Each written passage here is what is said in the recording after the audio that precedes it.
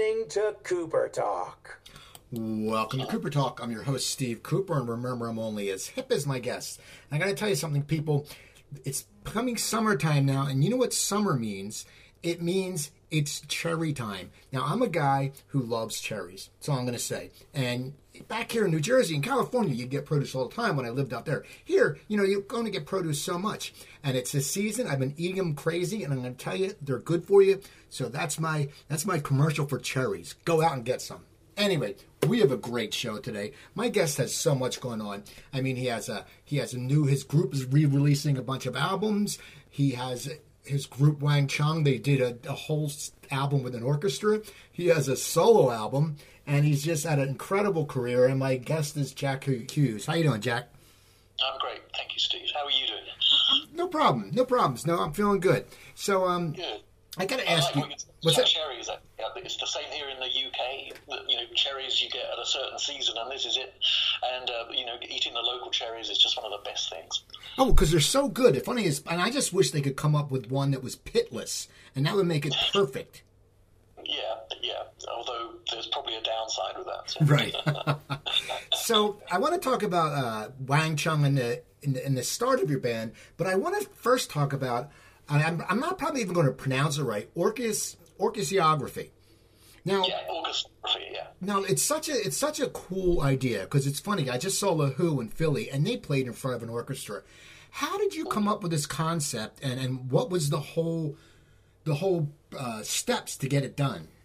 Well, we were approached by a company that does this sort of project, where they take the guy running it, John Bryan, is basically a big 80s fan, and he did an album with Flock of Seagulls last year, and he contacted us, and we had a meeting with him. He said, would you be interested in doing a couple of tracks? And Nick and I sort of twisted his arm, and he eventually agreed to do a whole album, And the project was really, obviously he wanted to do the hits, so Dance All Days, Let's Go, and Everybody Have Fun Tonight.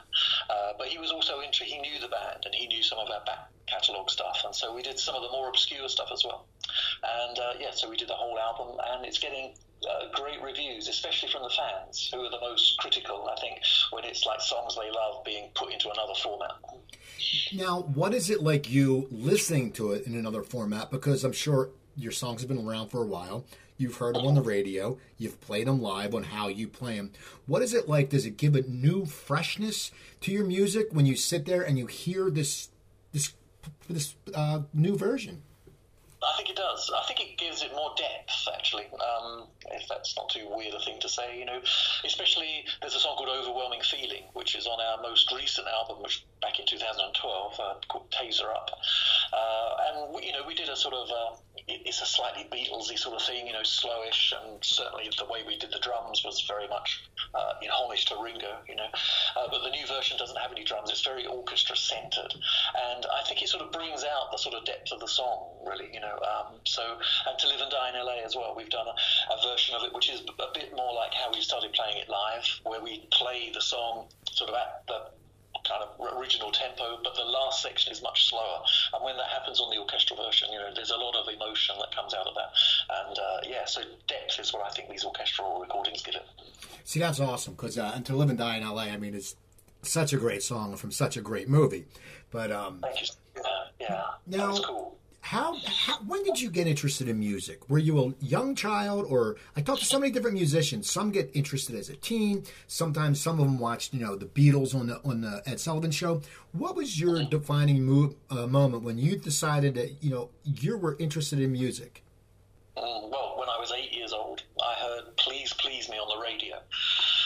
In the kitchen, my mum was doing the washing up, and I sort of can remember it in a strange sort of way, and I was sort of sitting at the kitchen table, and then this music came on, and the light just went on for me somehow, and the chorus, that come on, come on, come on, come on, that stuff, and my mum went, oh, come on then, and got sort of irritated with the record, and I kind of thought, great, she doesn't like this, and I really do, and it was this moment of like, this is my world, and this is where I want to be, and then I think pretty soon after that, they did the Royal Variety performance here in the UK. So I got to see them, and from then I just said to my parents, I want a guitar and I want to be like them. My dad was a musician, and I'm very glad that he encouraged me in all of that. So they bought me a guitar, and I had proper sort of classical guitar lessons. And so yeah, from the age of 8, I was pretty fixated on being a musician. Now, what's the difference for any listeners? What's the difference between, when you say classical guitar lesson and regular? I know there's a different way to play. Classical's just, it's different. But when you get lessons, is it a different style when they teach you classical, and does it prepare you to play rock? Yeah, I mean, I went to this, she seemed like an old lady to me. She was probably, in her 50s or something, But she basically, classical guitar in a way is about how you hold the instrument, so you sort of put it between your legs, if you know what I mean, and the neck's right up in the air, and there's a certain way to do it. And she never made me do that. She let me have it in the hip, sort of Dylan position, And but I guess the thing was she taught me how to read music.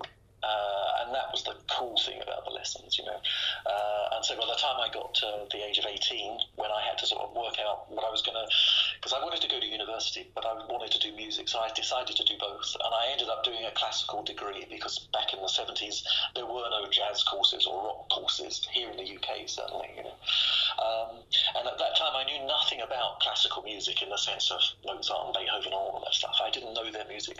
But 3 years at music college and university made me really get into that stuff. And so the classical thing, I guess, really, it opened me up to music with a capital N, if you know what I mean, as opposed to pushing me into a genre, into a sort of ghettoized sense of classical. So you start playing, and you're getting good, and you become 18, you go to university. When do you just decide you're going to form a band? Well, I was in bands from the age of 12, so that's when I was at secondary school. That again, I lived in a world of assuming that I would just be like, John Lennon, and then later like Jimi Hendrix. I just thought that's what was going to happen. So I was in bands all that time. I guess the time when I was at university, and getting into classical stuff, I was a little more into being a composer. I suppose that's how I saw myself, But when I left the Royal College of Music, I realised I just didn't know anybody in that world. Music is all about networks, really. Making it in the music business is about knowing people, not in a nepotistic sort of way, but just having bunches of people who are into what you're doing and encouraging you, and you encourage them. So the networks are really important. And I had no networks in the classical world. So I sort of moved back to my hometown and immediately fell into working with bands and stuff like that. And then being a writer, I was always messing up the bands, because they were quite often covers bands, and I'd write songs and they'd be like, oh wow, these are cool, and they play them, and then the band would break up because it just didn't work. And then I met Nick through a Musicians Wanted ad in a paper called The Melody Maker here in the UK. And we sort of hit it off together, and I guess between 1978 and probably 81, we went through various incarnations of different bands, different lineups, and eventually came up with Wang Chung. Now, when you went through different lineups, you and Nick had a good relationship. Can you tell as a musician, and even now when you play with your quartet, when you're putting that together, can you tell if someone's just not going to sync with you? Is there an instinct in you, or you just know as soon as you start playing, like even back then, saying, you know what, this lineup's just not going to work? You do. It's very much you sort of read people. That sounds a little contrived. It's a bit deeper than that somehow. But with Nick, we just sort of hit it off. We had very similar musical tastes, similar kind of people that we were listening to. And with the quartet, Sam Bailey, the piano player, we hit it off as well. We get on as people. We're interested in stuff beyond music, similar tastes and stuff like that. And yet there's also contrast. So there are. Like Sam is into sort of the totally weird, out there, improvisatory stuff, and so I learn a lot from him. And similarly, Nick was really into Frank Zappa, for example, who I still have trouble with in a way, but Nick is an absolute super fan, Now, the original name was Wang Chung. Where did you find that name? I was reading a book on a German composer called Karlheinz Stockhausen. And Karlheinz Stockhausen wrote kind of electronic music in the 1950s, 60s, 70s, and was a massive influence on me when I was at music college, you know. And if you can sort of look at him on YouTube, his lectures and stuff are still fascinating. His picture is he's one of the characters on the cover of Sgt. Pepper. So he was a big force at the time. You know, when that music was very obscure to a lot of people, he somehow brought it into the mainstream, you know, a super cool guy. So I was reading this book about him, and he talked about Huang Chung, Huangchung, and he defined it as meaning yellow bell. And the yellow bell is this mythical bell that rings at the center of the universe and produces millions of vibrations. And our reality is one of those vibrations. And the job of a musician is to harmonize with that vibration. And that creates a sort of good balance and a good vibe for everybody. Now, I know in the beginning of your band that you guys didn't use your real name, and you still don't. Why did you do that? Why did everyone choose a different name in the beginning? Was it just something to be different, or, I mean, what? It's just what everyone was doing, you know. It was, you know, Joe Strummer and Johnny Rotten and Sid Vicious, you know, this kind of having these fake names, you know. But in a way, I think because Nick went back to his name, Darren as well, you know, I just stuck with Jack Hughes. I don't know why, really, but I think for me it was like quite a useful alter ego, you know. I think that being in the rock business and then being successful in it was quite a sort of roller coaster ride, you know. And I think being Jack Hughes was quite useful to deal with it all. Now, where did Jack Hughes come from? Jack Hughes came from a friend of mine, sort of joking about precisely, you know, this, you know, people changing their names, and he was sort of saying, "Oh, Jack Hughes would be funny." Jacques Hughes, which is from the French, "I accuse you," and it's a book by Graham Greene actually about some social injustice. And there's been a few books called Jacques Hughes, so it's like standing up and fighting for your rights. It's that sort of name, which I kind of liked. You know? Well, now Huang Chung is together. Your first few albums, how do they do? And were you growing as a writer in that, even though you were young? Yeah, most definitely. I mean, there's nothing like experience in the world, criticism, and just playing your songs to audiences to make you develop as a writer, you know.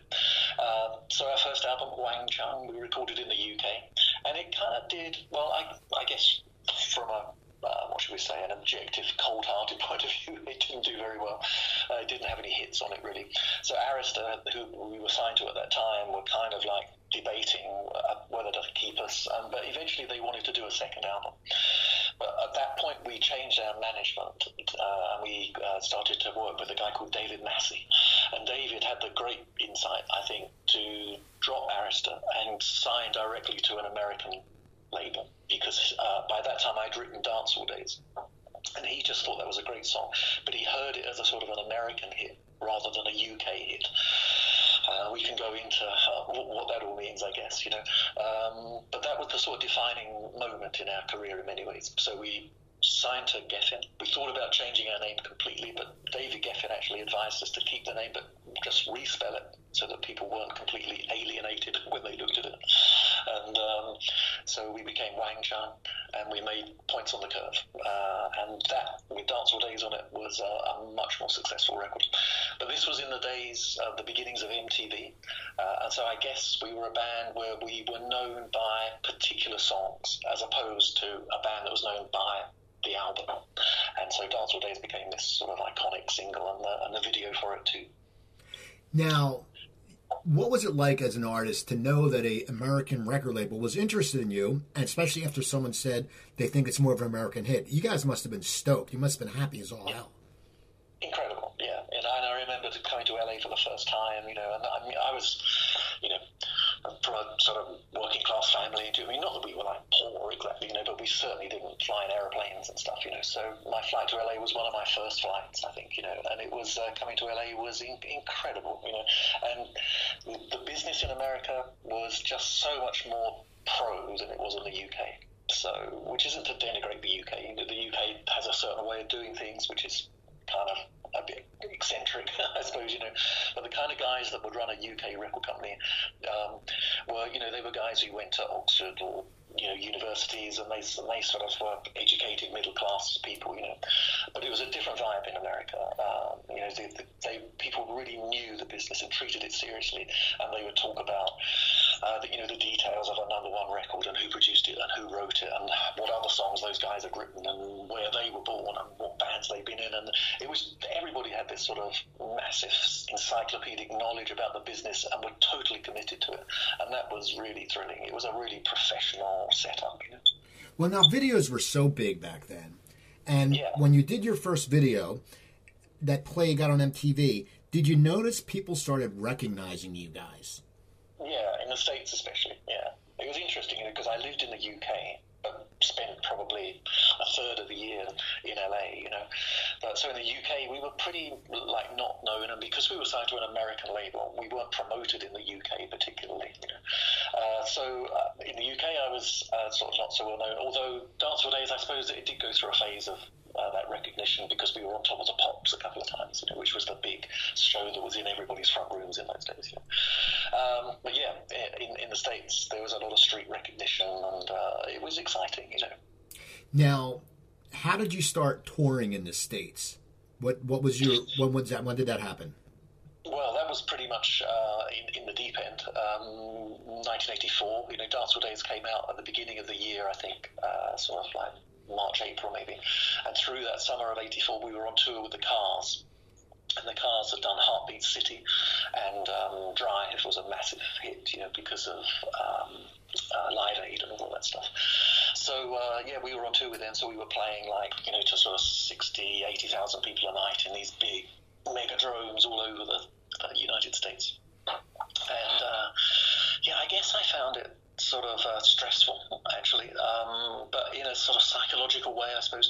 It wasn't like the day-to-dayness of it was stressful. It was just maybe the expectations or my own expectations, I think back then I loved making the recordings. I loved the sort of peace and serenity of the studio, and this sense back then that with all these new machines, drum machines, Fairlight, synthesizers, that you could make, in inverted commas, the perfect pop record, And I think I found the chaos of touring, where the sound was different every night, and whether you could hear yourself and blah, blah, blah, blah. I think I found that more sort of disturbing, you know what I mean?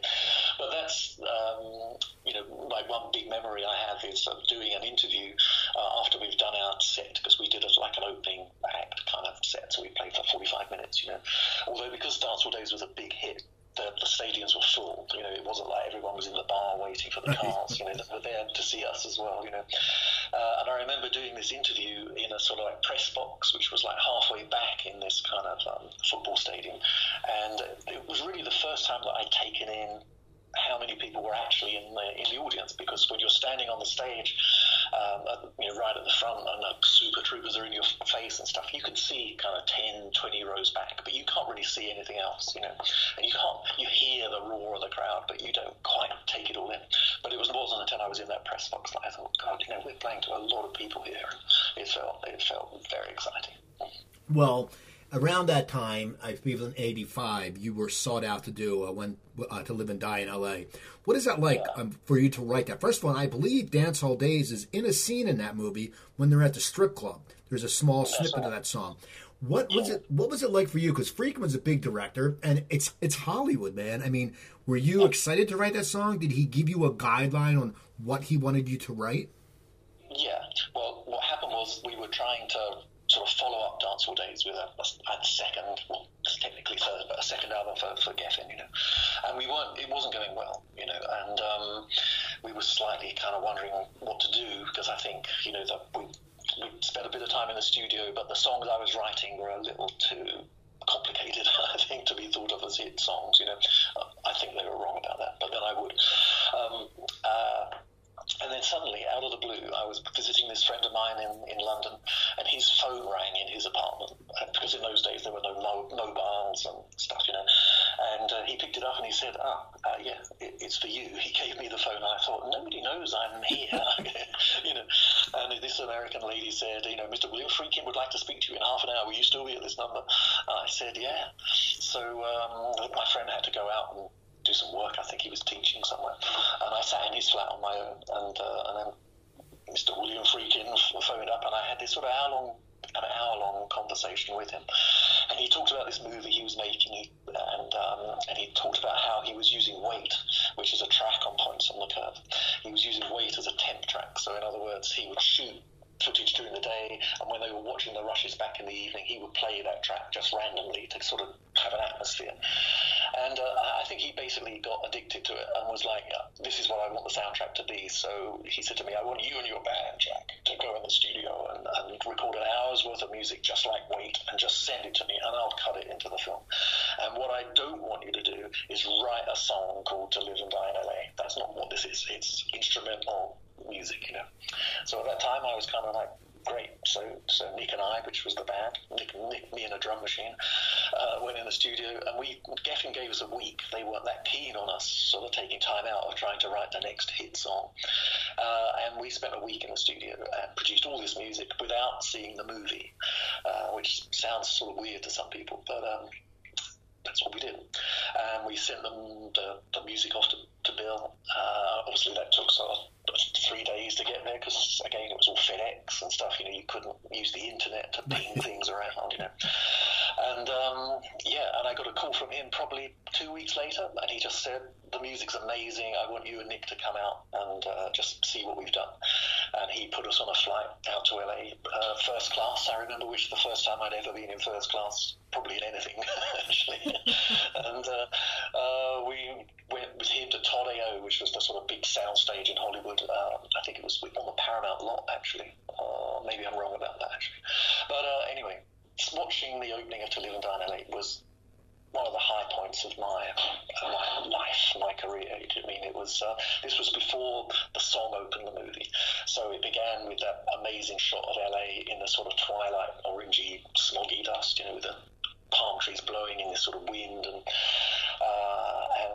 that opening thing where the choir comes in and they sort of glissando down and all that stuff. I was just blown away with what I saw, you know.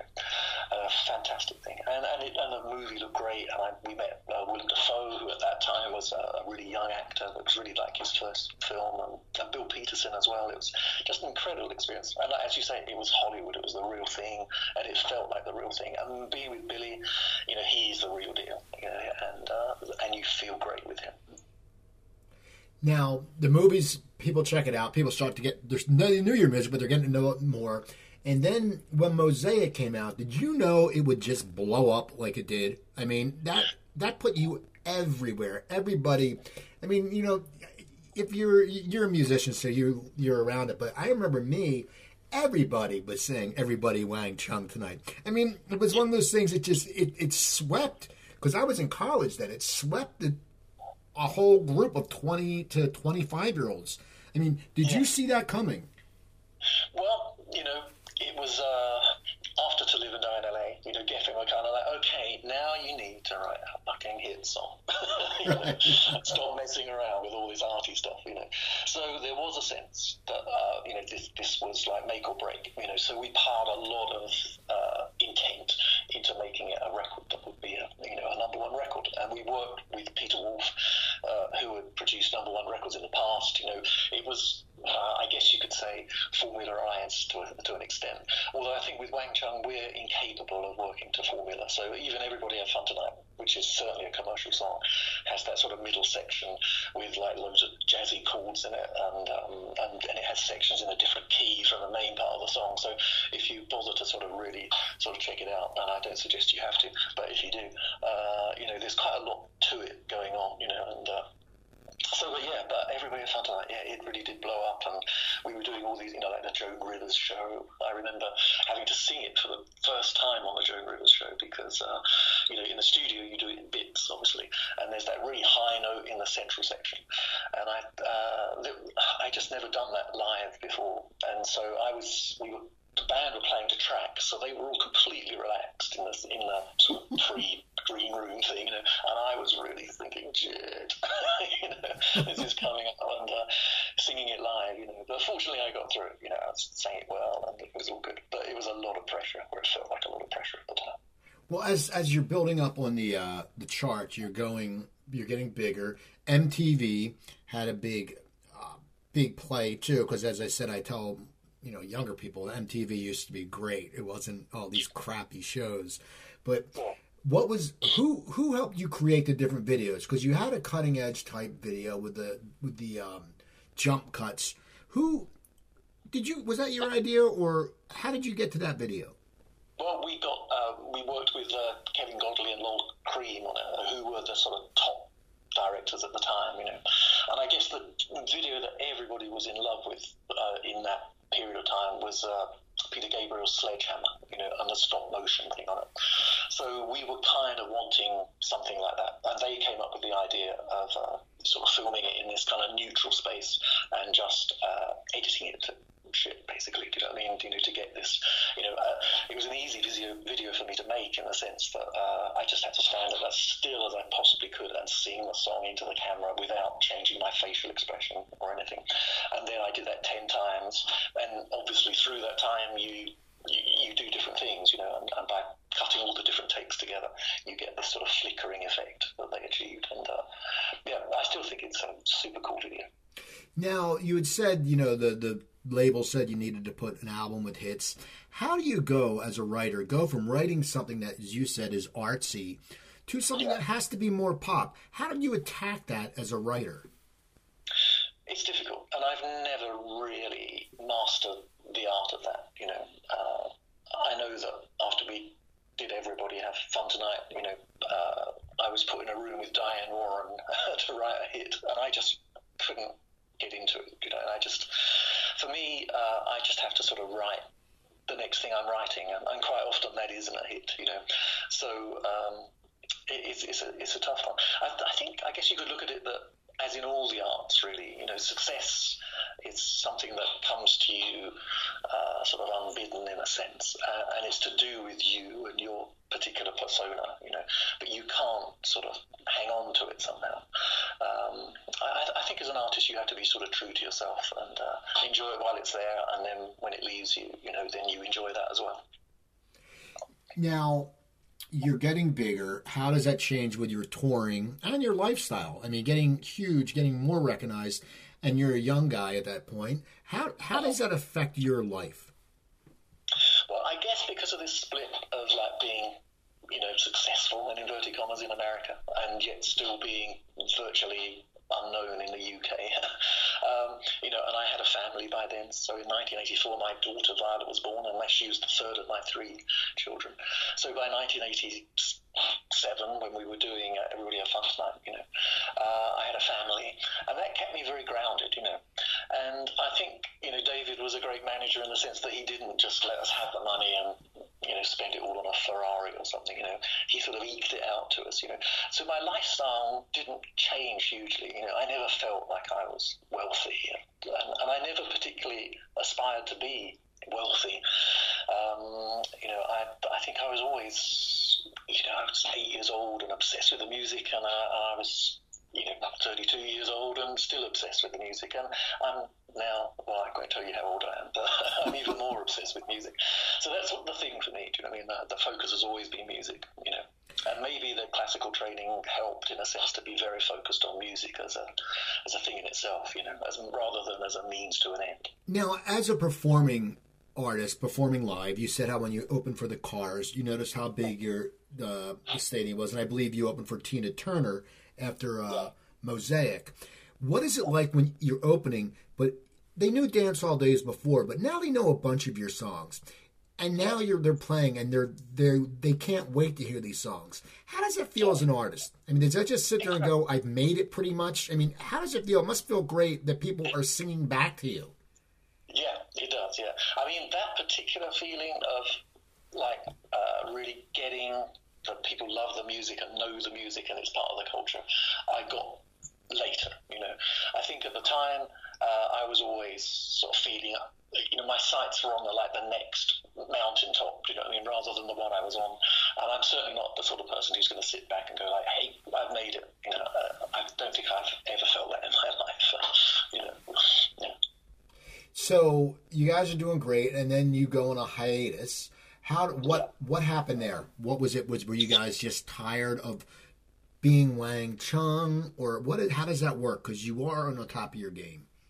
Yeah, well, I think, you know, with Everybody Have Fun Tonight, that was a big hit. We then followed it up with another album where the pendulum swung back more towards the artsy kind of stuff.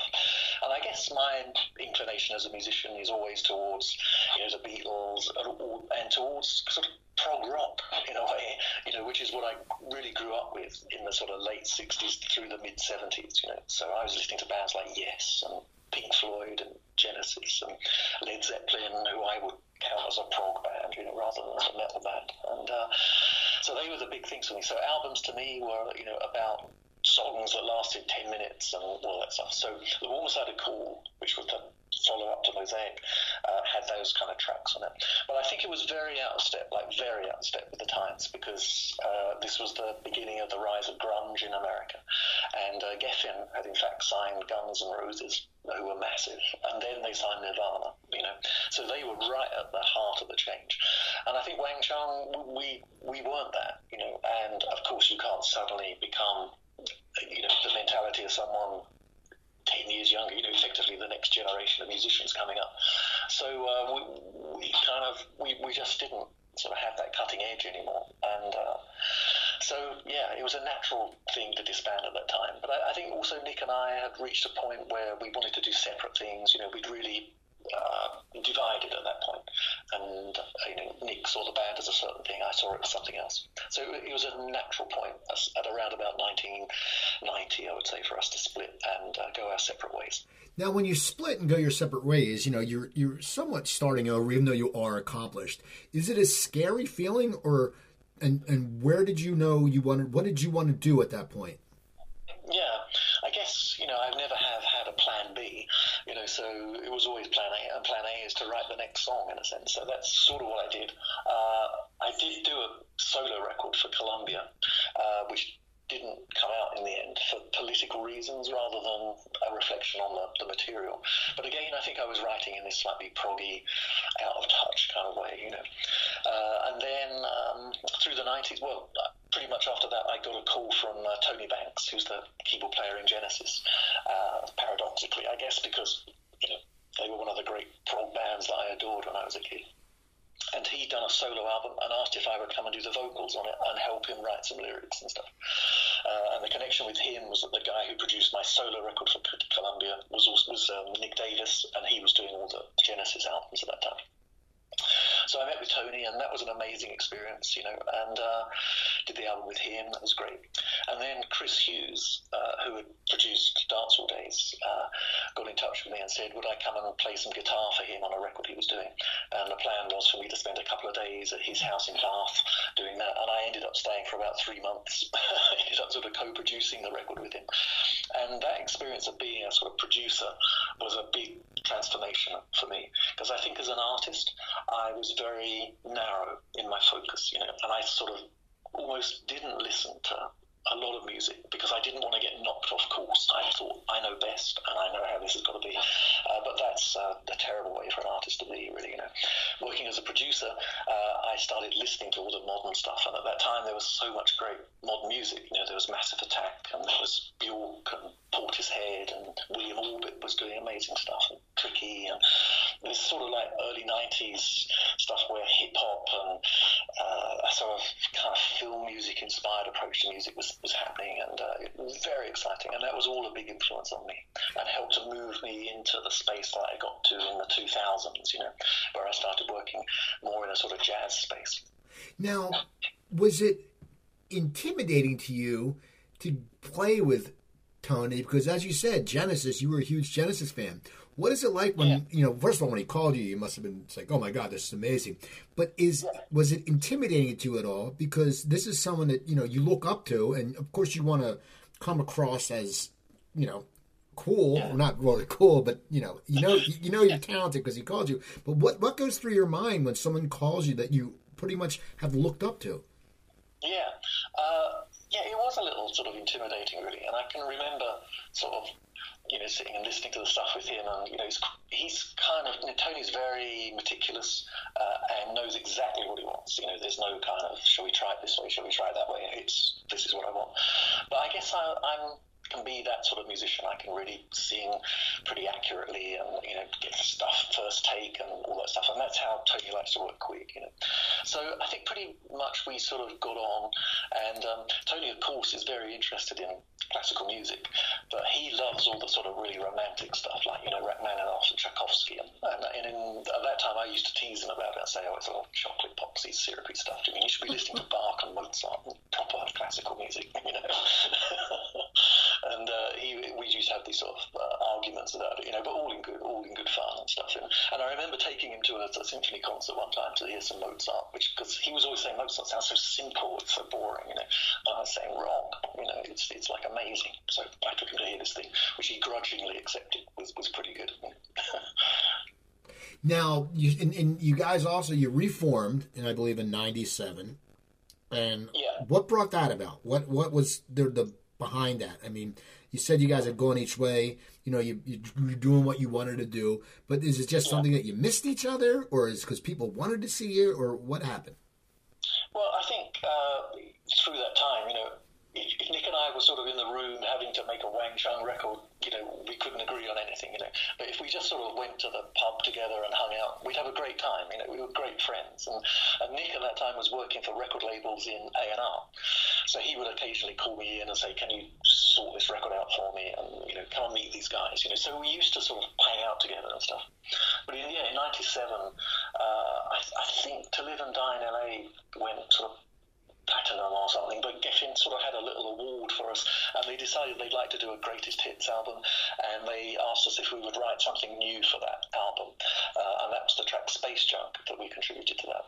But '97, was this brief little thing where we came together and worked on a new song, and basically patted ourselves on the back a little bit about Wang Chung, and I remember the guys at Geffen being super nice to us and looking after us. It was great.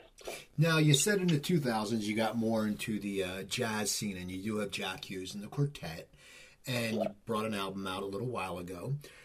Yeah. What gravitated you towards jazz? And once again, where do you start from? Because you have a rock lineage, you have what you've done before.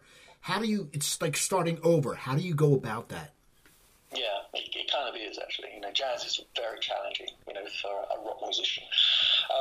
But I think it came during the 90s, you know, when I was working with Chris in particular. And I remember we were working with this band called The Definition of Sound, you know, and we would record during the day, and then in the evenings, a lovely lady called Diana would come in and cook for us, and this was in the days when record companies spent money on making albums, you know. And Chris would put music on to sort of like educate the band, basically, to be patronising about it, but really he was educating me.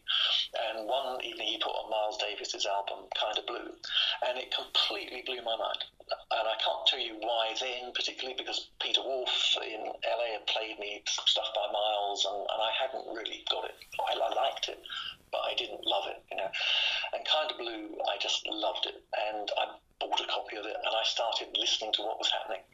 And I think what I really got about that album is that, you know, with pop records, for want of a better term for them, you know, but you control every parameter, and the way that modern pop records are made, each layer is individually recorded and very manipulatable, and you know, you can get things exactly how you want them. Making a jazz album is much more about letting musicians just play, and especially as a writer, your job is to kind of get out of the way so that they can be great, you know, and that really made a lot of sense to me.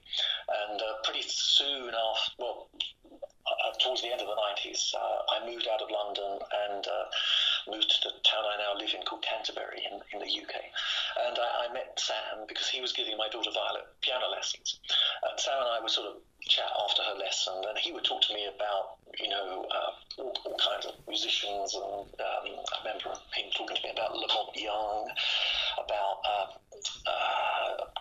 what's his name, John Lewis, I think it is, who's the arranger, and Gil Evans and stuff, Andrew Hill, these kind of quite, to me at least, obscure people, you know, and I started listening to them, and it just brought the Miles thing, and I was really into Thelonious Monk as well, just really got into all his music.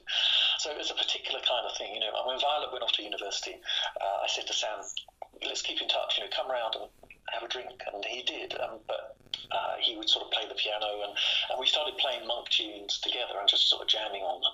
And if you know Thelonious Monk music. I mean, it's complicated music. In a way, it sounds like a child's written it, but when you're trying to play it, it's so sort of like jumps around everywhere.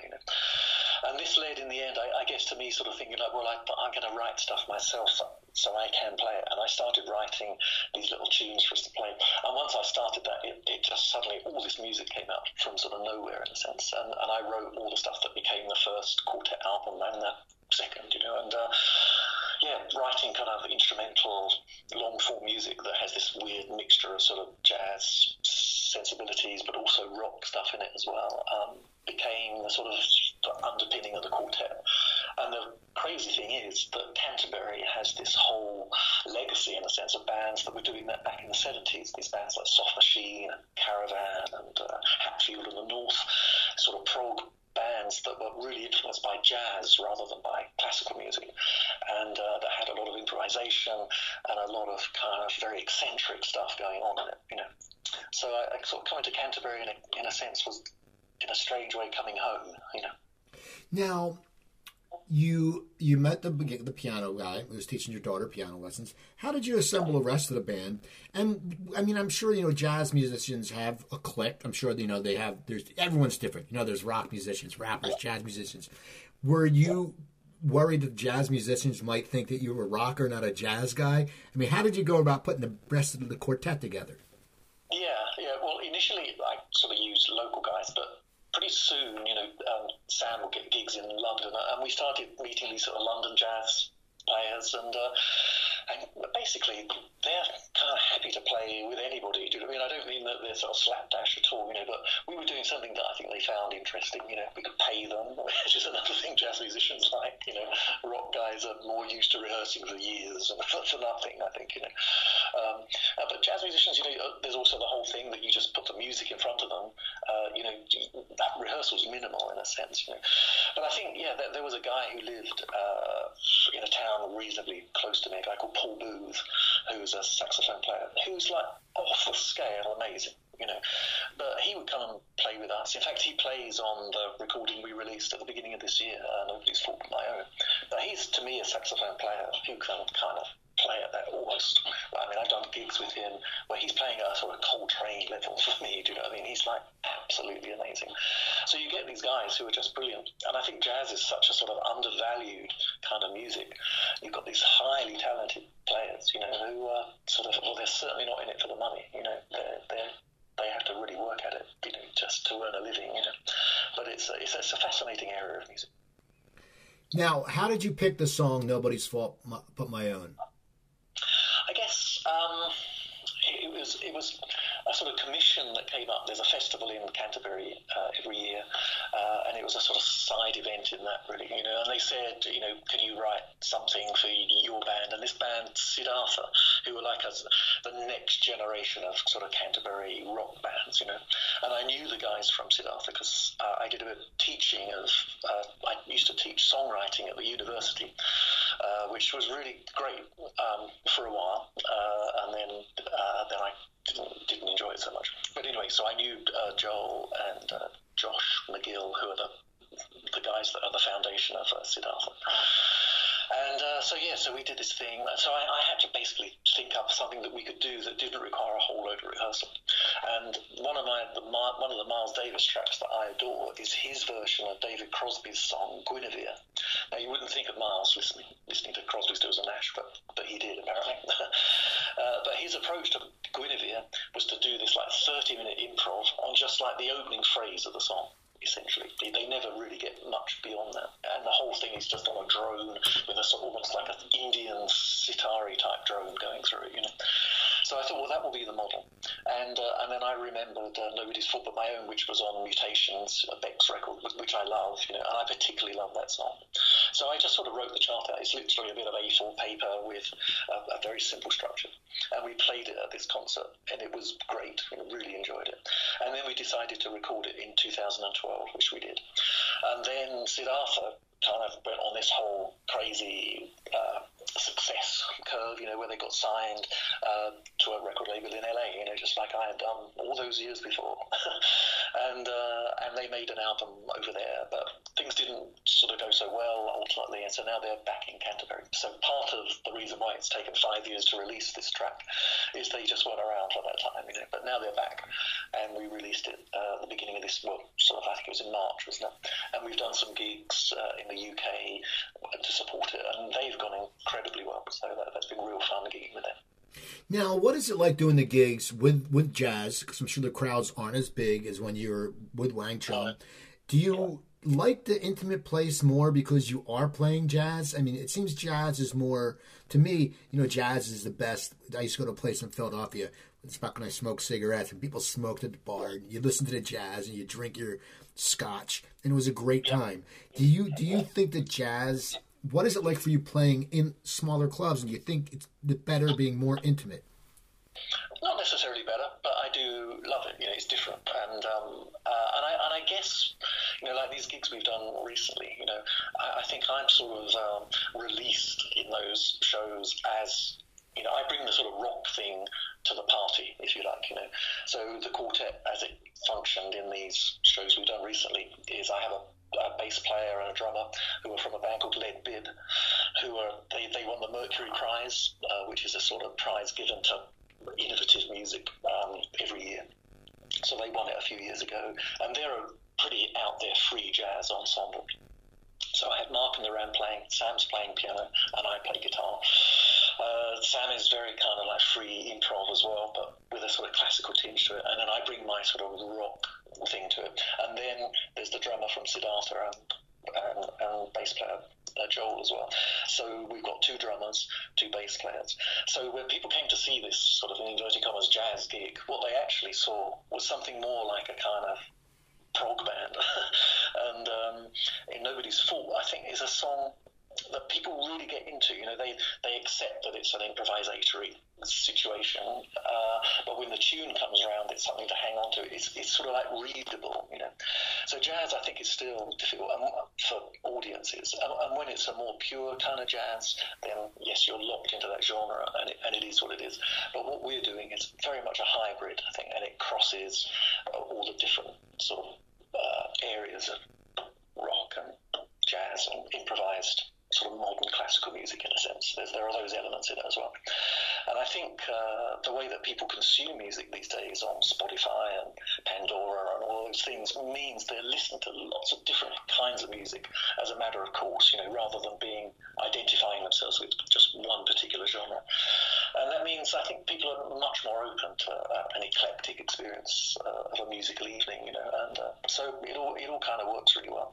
But to answer your question, I'm very happy playing, where I can see the audience and not just the first 20 rows, and I love that kind of that sort of positive feedback from people sort of like having a really new experience, Now, when we had emailed back and forth, you said you were writing a solo album, which will be a double album, and you said it's much darker stuff. What made you decide to do another solo album, and will you produce that or will you have someone produce that for you? I did it all myself. When I got the songs to a certain point, I took it into the studio with Joel and Josh played drums on most of the tracks, so we got live drums on it. But yeah, it was a sort of period in my life where things were quite difficult, and I was sort of living on my own for the first time in my life, really. And I just had just all this music came out, and I had the time to devote 24/7 to it, so I was living in this apartment, basically little apartment, and I had all my gear set up in one of the rooms, and I just these songs would come out, I'd record them pretty much immediately,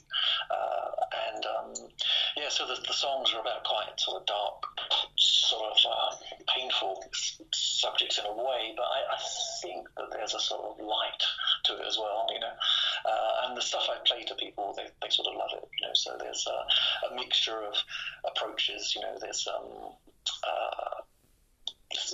there's one song that's kind of like a sort of 10-minute journey, there are others that are more focused bits of songwriting. I think one of the things I'm pleased with, a lot of the songs are quite organic, so they don't just have a sort of verse chorus kind of structure, but they sort of develop as they go along, and some of them work a bit like some of the songs on David Bowie's Black Star album, you know, where you take a couple of lines of lyric and kind of repeat them and develop that musical idea, and then move on to the next section of lyric and develop that. It's more linear in its construction rather than the sort of block structures of conventional pop songs. And we've made a couple of videos as well, like this young director guy who lives down in Margate, which is a town near me. He's done a great job, I think.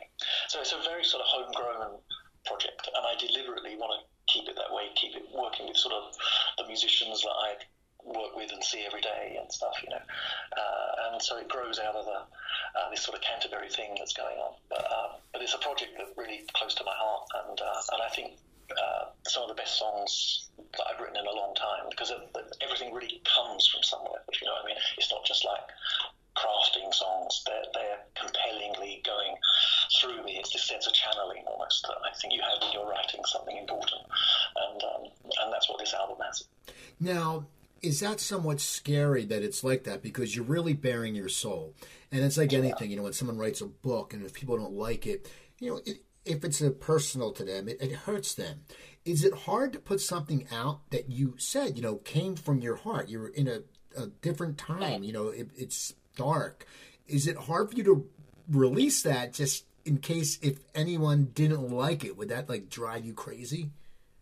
No, I've certainly been around the block enough, you know, to accept that, you know, people have their particular tastes, and I will get that there will be a lot of people who wouldn't particularly like this. You know? No, I think it's a compulsion, you know, to do it, and I think, I feel able to deal with whatever the reaction might be to it, you know. And but I know that I think Wang Chung fans would really get into it, and I think quartet fans would get into it. But I think people who want to have a kind of, because, you know, again, growing up in the late 60s, 70s, you know, concept albums were, you know, people were doing that stuff. And I'm not saying this is a concept album exactly, but the sort of beginning ties up with the end, if you know what I mean. And it's a sort of journey that you go through. There's a sort of structure to the way the songs work together. There are certain themes that keep returning, that link the songs together, and certain musical ideas that keep coming back and stuff. So it's a sort of proper, sort of developed musical journey, if you like. So I think the thing for me is, you know, I kind of love it, and I think other people will love it. You know, as an artist, that has to be your credo in a sense. You know, you do what you love, and if you love it, other people will love it. Now, will you go and tour with this and play live gigs with this album? I would love to do that. That's a slightly sort of daunting prospect, you know, because I think it would be quite challenging to play it in all sorts of ways, you know. But yeah, I would love to do that. And so I can see maybe next year, you know, doing some gigs around this, and whether I would combine it with some Wang Chung stuff as well, I'm not sure. I think next year there may well be some gigs where we do the orchestral stuff as well. So I think this year I want to be my year of releasing everything that's that I want to put out, and next year I'd like to be my year of touring and performance and performing as much of this stuff as I can. Now, you said also in the email that Wang Chung, it's re-releasing their material in October. How does that happen? Yeah. Did they sit there? Did they have you do newer versions, or how does that come about? Well, I think it's, you know, the Wang Chung catalogue has never really been remastered and put out coherently on CD, you know, so it's just something, you know, a bunch of people have said to us, you know, when are you going to do that? And then this guy who's based in New York came to us and said, this is what I do, you know, I do these remasterings, and we'll do a deal with Cherry Red, and we'll do this, and this guy Vinny Vero, his name, he's so great and very meticulous, and the kind of guy who loves kind of wandering around tape archives and finding boxes, dusty boxes, you know, and checking out what they are and all that stuff, you know. So basically he's been instrumental in getting this all together for us, you know. But it's in a sense way overdue, you know. But we're doing it properly. We've researched the tape archives. We've written, Nick and I have both written quite long essays, if you like, about our memories at the time and what we were doing at that time. And Vinny sort of dug out every remix and every outtake of Dancehall Days and Everybody Have Fun you could imagine. So for completists, it's going to be a dream, I think, you know.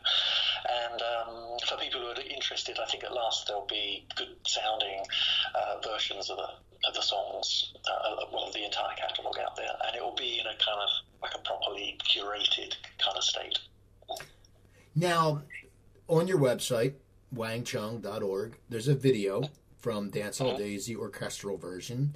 What is it like shooting a video now, like compared to back being in the day when videos were everything? Is it easier because there's better technology now, or how's the experience for you? Well, I sort of thought I would never shoot a video again in my life, and yet I shot this video in Prague in December. I shot 2 in Margate in February, and then I shot another one in London for Everybody Have Fun Tonight at the new version in March, I think it was. So within the space of 4 months, I shot 4 videos. And I guess these days it's like, shooting them back in the 80s was a big deal, and it was like making a movie, and they were film cameras, and it was a crew, and it was catering, and it was all the stuff as if you were making a movie. Nowadays it's kind of like not exactly shooting on your iPhone, it certainly wasn't that, but the Dance All Days video, we worked with a great director called Armando, who came with us to Prague, but he just had 2 cameras, the one he was shooting on, which was a sort of like a proper beautiful stills camera, but it did video, and then he had a proper American friend of his who was shooting on a nice quality film camera, but he just did it out of nothing, basically, and I think he did a great job with that Dance All Days video, and we've done this whole orchestral album, and when I listened to the version of Dance All Days that we done, I thought, yeah, it's pretty good. But when I saw the video with it, I thought, no, this is great. It made total sense of the track in the way that a really great video should. Now, with the 80s being so big, they've made a comeback, which is great because I'm a huge 80s guy. Will you guys go on the road together? Because I went to see an 80s show. Michael Aston had caught me in Philly to see the 80s tour, and Wang Chung was there.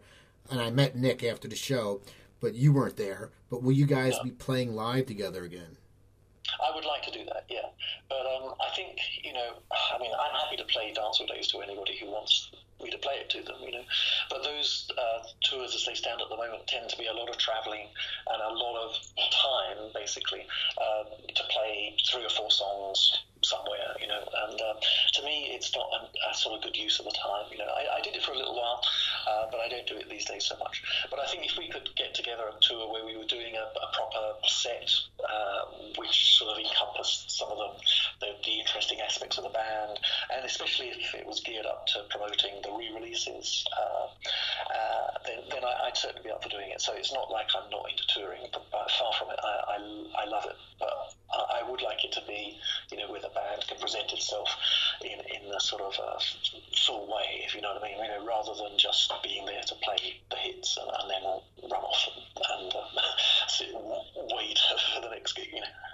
Now, when will your solo album be out? Well, the plan is to start releasing some tracks in September, October, this side of Christmas sort of thing, and to release it physically, I think in January, February, something like that. Yeah. And I'm going to release it as a sort of vinyl double album and download, so that will be how you can purchase it. Now, how do you choose what songs you'll release first? Because you said it's very very personal experience. This album too. How do you decide which songs you'll release first? I mean, because it's it's a double album. That means it's a lot of songs.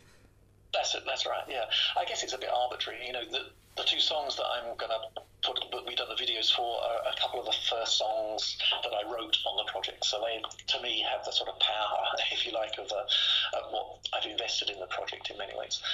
They're not necessarily the most commercial things, but in this day and age, I'm not sure that releasing I don't know that there's an overtly commercial song on the album. There are certainly songs with lots of hooks in them and stuff, But I think it's about presenting character and integrity and a sort of sense of who you are, and so that's what these songs will establish, and then I'll just see how it develops, really. If there's sort of more interest, wider interest, then we can sort of upscale the whole thing in terms of how we present it, and if it just remains pretty much a local interest thing and just fans of mine, from back in the 80s and stuff, then that's great too.